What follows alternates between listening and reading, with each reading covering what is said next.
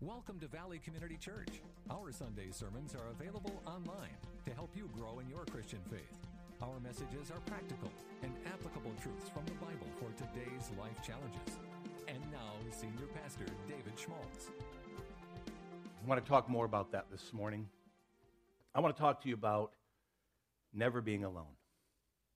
Never being alone. Have you ever been abandoned, left behind? Maybe you remember that. I remember my first experience with that very intimately, very in much detail. My brother and I, we were on vacation as we used to go up to Michigan, northern Michigan, to a little family cabin, and we were up there, and we were on our way home, and I'll never forget it. We actually had my uncle and aunt with us, and so we went in two cars. And so there's 7 kids, and so what we love to do, and all of us like to do, is kind of spread out, break up the sibling rivalry, and so some of us went in my Uncle Steve's car, and some of us went in my mom and dad's car. So we stopped at a rest stop somewhere in mid-Michigan, and so my brother and I, Greg, we got out, and of course that's your chance to run and play, and we found this cool hill that just rolled down, and we just thought, man, this would be our time. So we're just rolling down, run back up, roll on down. I was about 7 years old, I remember that much. Greg was 2 years, so he must have been about 9. And so we're just playing, and finally we're just covered with dirt, we're covered with grass. We get up, we walk into the parking lot, and everybody's gone.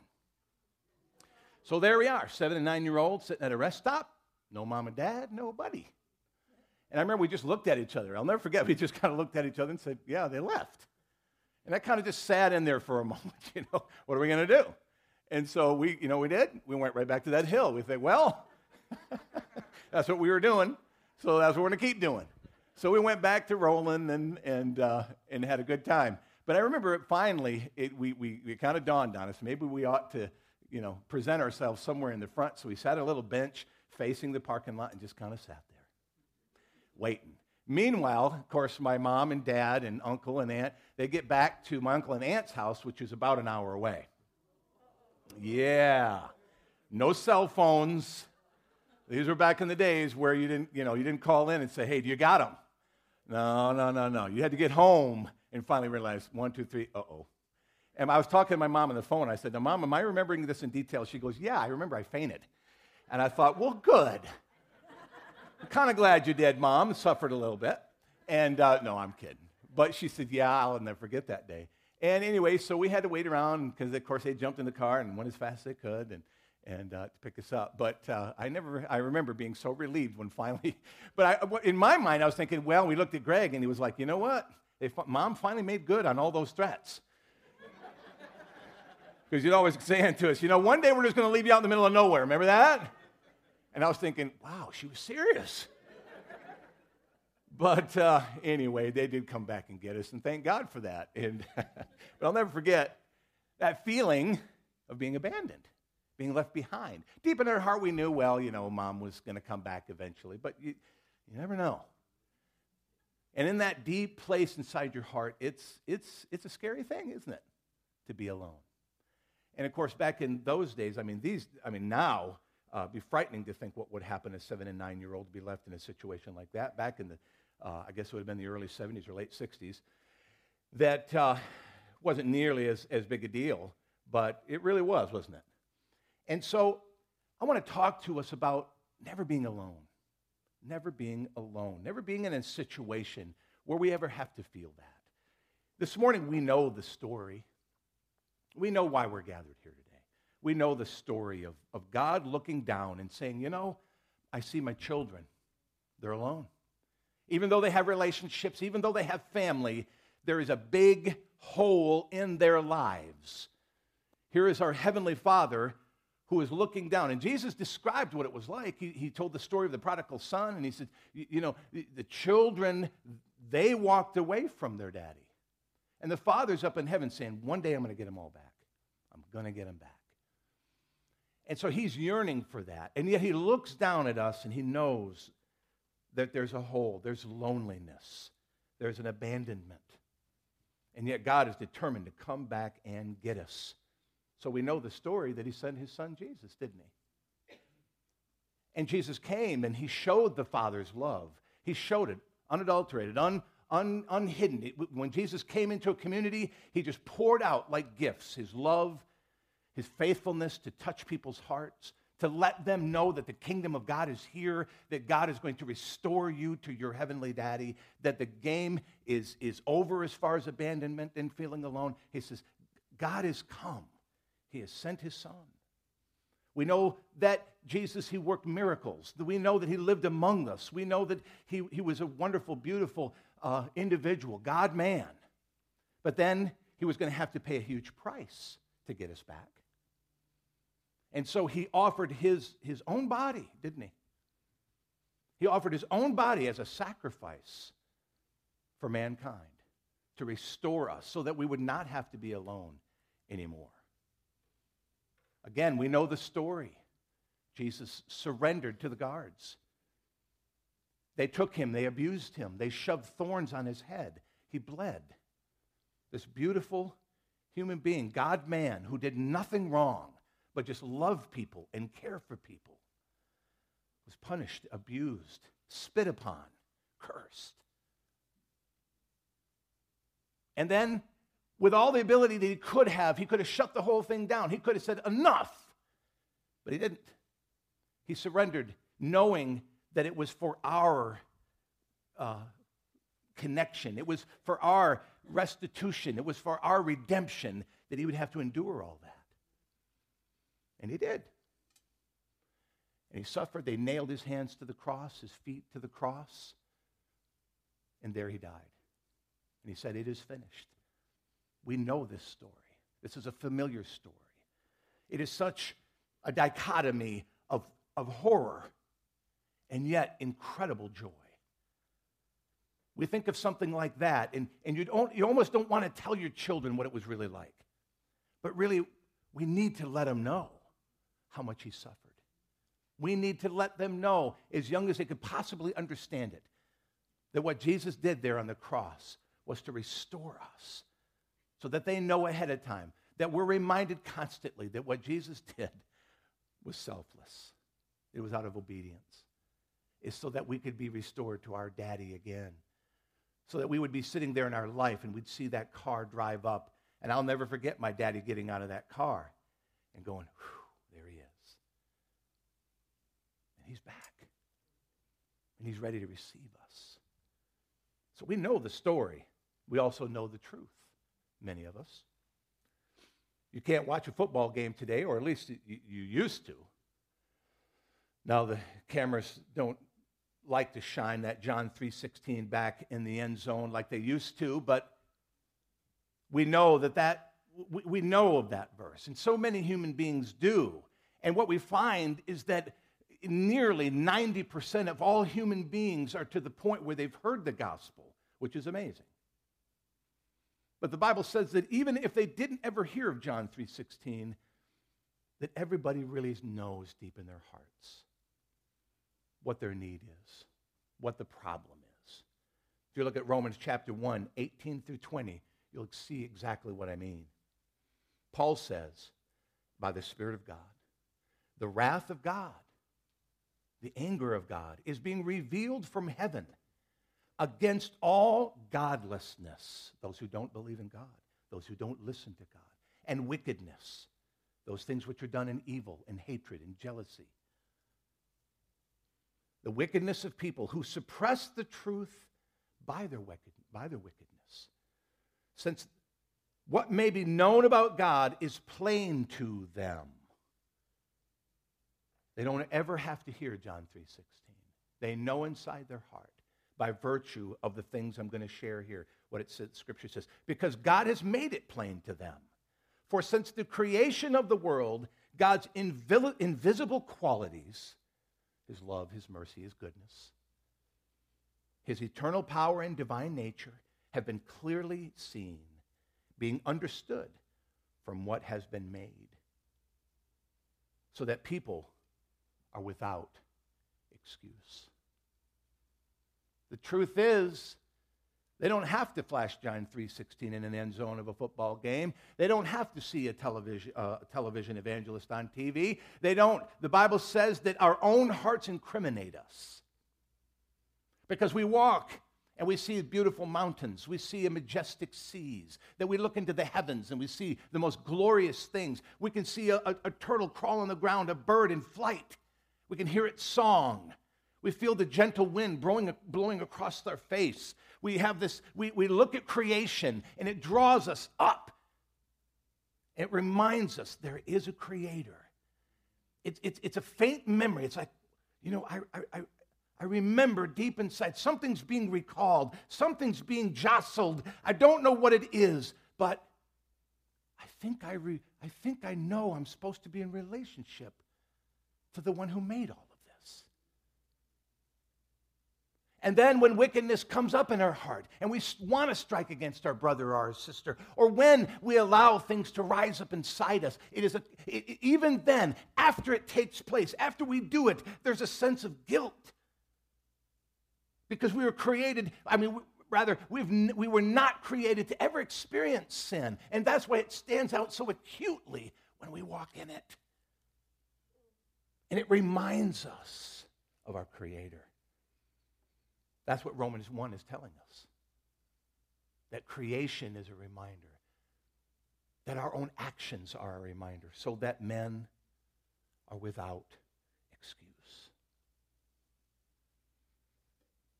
No excuse.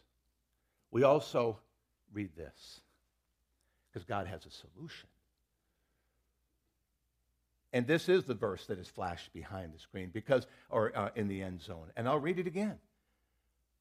But this is God's solution. This was God's answer. This was God reaching across the gulf. This was God coming back to get us. Check this out. For God so loved the world. In the light of his wrath. In the light of his judgment. In the light of his verdict. To say that every human being is deserving of being cast off and thrown away and left to be in the trash pile. But God so loved the world that he gave his one and only Son. It cost him.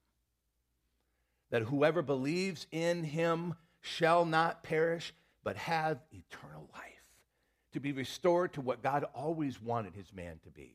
With him forever. For God did not send his Son into the world to condemn the world. This is part of the verses that follow John 3:16 that most of us don't really read. But check it out. I'll read it again. For God did not send his Son into the world to condemn the world in the light of his wrath, but to save the world through him. Whoever believes in him is not condemned. That's an interesting word, isn't it? Condemned. It's not rejected. It's not left behind or abandoned. Condemn means all of those things. But in addition to it, never, ever restored. But God did not come to condemn this world, to put a final judgment upon it and say, never, ever will I reach for man again. No, in his love, he's reached for us. He's made the final move. He's come back. But whoever does not believe, though, stands condemned already. So the sentence of condemnation is already over mankind. And so it is by the grace of God that God comes and says, if you'll just join me, then I will take you away from this. If you will just but believe in the gift I've given you. He says, you condemned all because they have not believed in the name of God's one and only Son. Verse 19. This is the verdict. Light has come into the world in the form of Jesus, but people love darkness instead of light because their deeds were evil, and everyone who does evil hates the light and will not come into the light for fear that their deeds will be exposed. Verse 21, but whoever lives by the truth comes into the light so that it may be seen plainly that what they have done has been done in the sight of God. That's called the fear of the Lord, by the way. The fear of the Lord is being able to walk into the light and say, you know what? I fear God because I know he rewards those who follow him and he brings retribution to those who do not. And why is that true? It's because man is already condemned. So there is a special grace available to any human being. And it's the simplest thing that you could ever imagine. And it's right here in this verse. If we believe in the Son of God, and that belief brings us into the light, where we just stand there and say, you got me. I will never live outside the knowledge of a Savior anymore. I will not try to use my deeds to cover it over. I will not try to pretend. I won't believe the professors. I won't read the comic books. I won't listen to the rap songs. I won't listen to any of that mess out there that tries to tell me that there is no creator, that there is no living God, that there is not one who loves us, that there is no grandpa in the sky. That I will not believe all that mess that is being pumped at me in this culture, but I will believe the simple love letter that has been sent to me as a human being, that if I only believe in the Son of God, I will be saved from my sins. I will never have to be alone ever again. So we know that story. Maybe I told it a little differently this morning. But here in Roanoke Rapids, I'd be willing to bet that every man, woman, and child has heard this story before. You know the feeling. We know the story.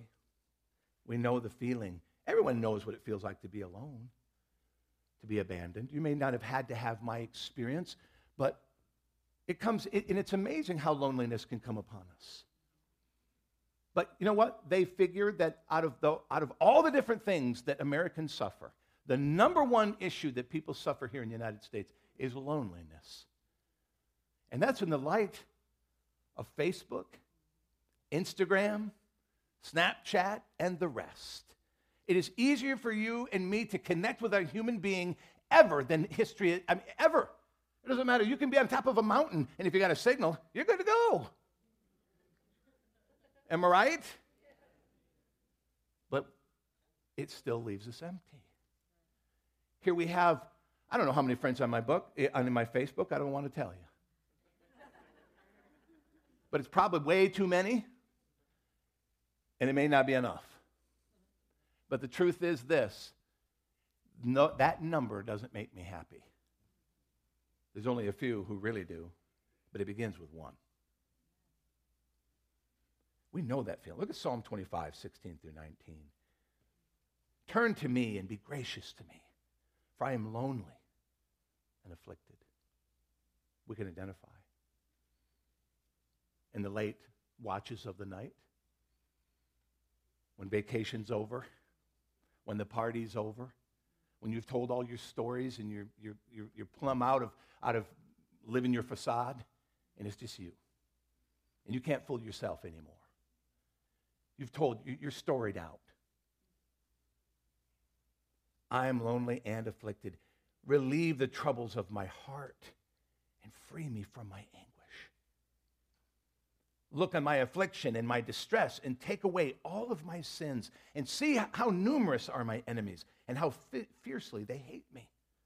Here's David saying, here's a guy who's written all these Psalms. Here's a guy who understands what it is to have a personal relationship with the Creator, and yet here he is writing about loneliness. Because David, as much as he loved God, and he was a man after God's own heart, he still didn't have Jesus.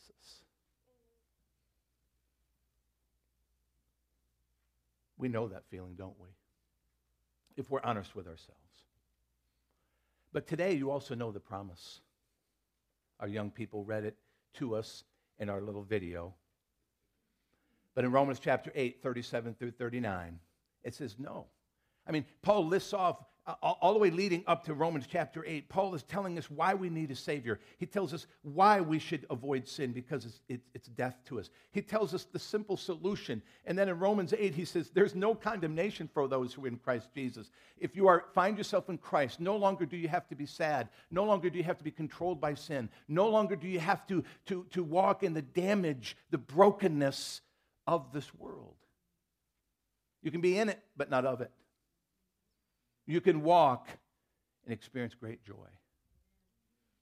Let me finish the verse. Knowing all these things, we are more than conquerors through him who loved us. So not only are we just holding on, I love the idea of being a conqueror as opposed to just dug in a foxhole and holding out. I'd rather get up out of that foxhole and run forward straight into the fire, knowing that my God has already won the battle. He says, no. As believers, you're more than conquerors. For I am convinced, he says, that neither death nor life, man, we don't have to go any further. I mean, even death is not going to conquer me? Oh, yeah. Because we know the story, don't we? And Jesus, what did he do with death? He conquered it.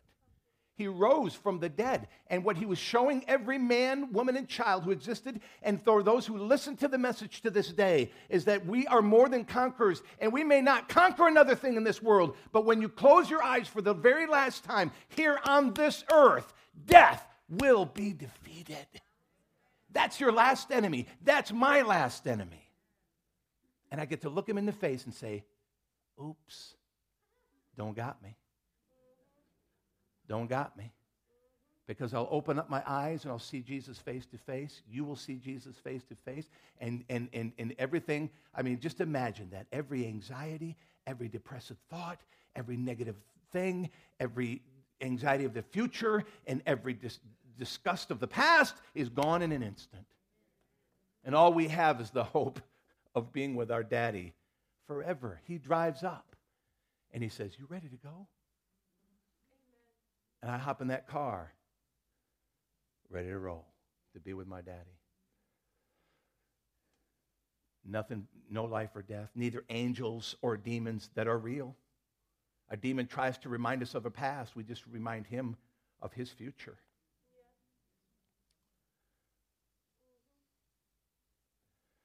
Neither the present nor the future, nor any powers, neither height nor depth, nor anything else in all of creation. I'd love to spend more time on height nor depth. That gets into some sci-fi stuff. That's cool, isn't it? Don't have time. You got to get out of here. Nor anything else in all creation. That kind of covers it, doesn't it? Will be able to separate us from the love of God that is in Christ Jesus our Lord. To me, that's the best part. That's why I underlined it in your notes, by the way. Because to me, that's it. Nothing in all creation can ever separate me from God's love. And if that is true, then I will never, ever, ever, ever, ever, ever be lonely. I don't have to be lonely again. Because in a moment, all I have to do is engage my spirit to get past that which is natural, to forget about angels and demons, to forget about death and life, to forget about all those things and just say, Jesus, thank you for being here. And I wish I had known the Lord when I was 7 years old. Because I would have been like I would be now if you left me there. We were on vacation together and you left me there. I would just sit on that seat and just say, Jesus, what do you want to do? He'd probably say, go roll on that hill, Pastor David. Let's enjoy this. So God's got a promise for us today. And Jesus said it because he was looking forward. And it must have been, Jesus must have been just so confined. Because they probably always looked at him and just said, there's more, isn't there, Jesus? And you guys can't handle this right now. But when he looked at them and he said, I will never leave you nor forsake you. That must have been just bursting inside Jesus to tell them. And he's telling us that today. Never going to leave us. Never going to forsake us. The truth is, God is here. He's here in this building today. He's ready to receive anyone. He's ready to remind those who have given your life to Christ many years ago, to remind you he's never going to leave you nor forsake you. You just got to open your eyes. You just got to open your eyes. But for those of you here today that you've never accepted Christ as your Savior, or you have a knowledge of Jesus, but never have really given your life to him, God is waiting. He's ready. He's like that father whose open arms is saying, come on, come on. I'm here, ready to receive us. He's everywhere present. David discovered that in Psalm 139. He says, where can I go? Where can I flee from your presence? You almost get a negative sense of that. But if you put a positive flow on David's revelation, There's nowhere on the earth that he will not be.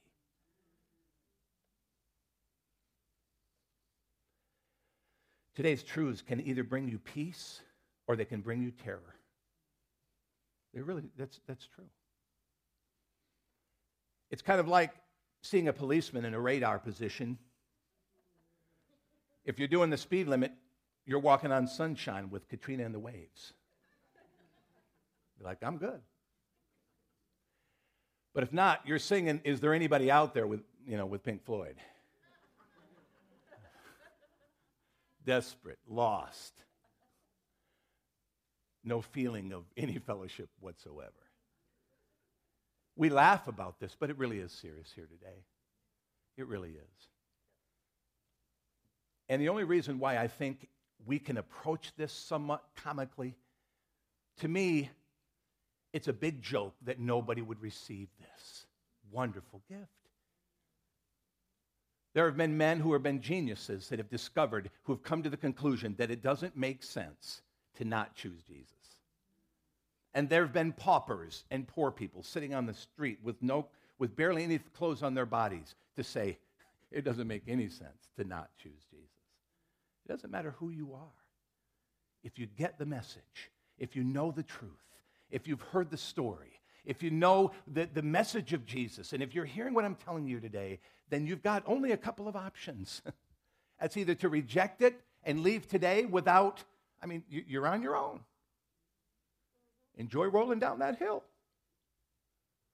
Or you can accept this truth and take incredible delight and joy and peace in knowing he's never going to leave you.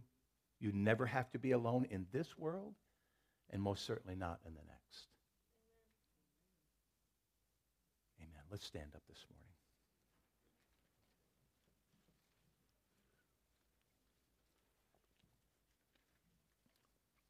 Let's bow our heads, close our eyes.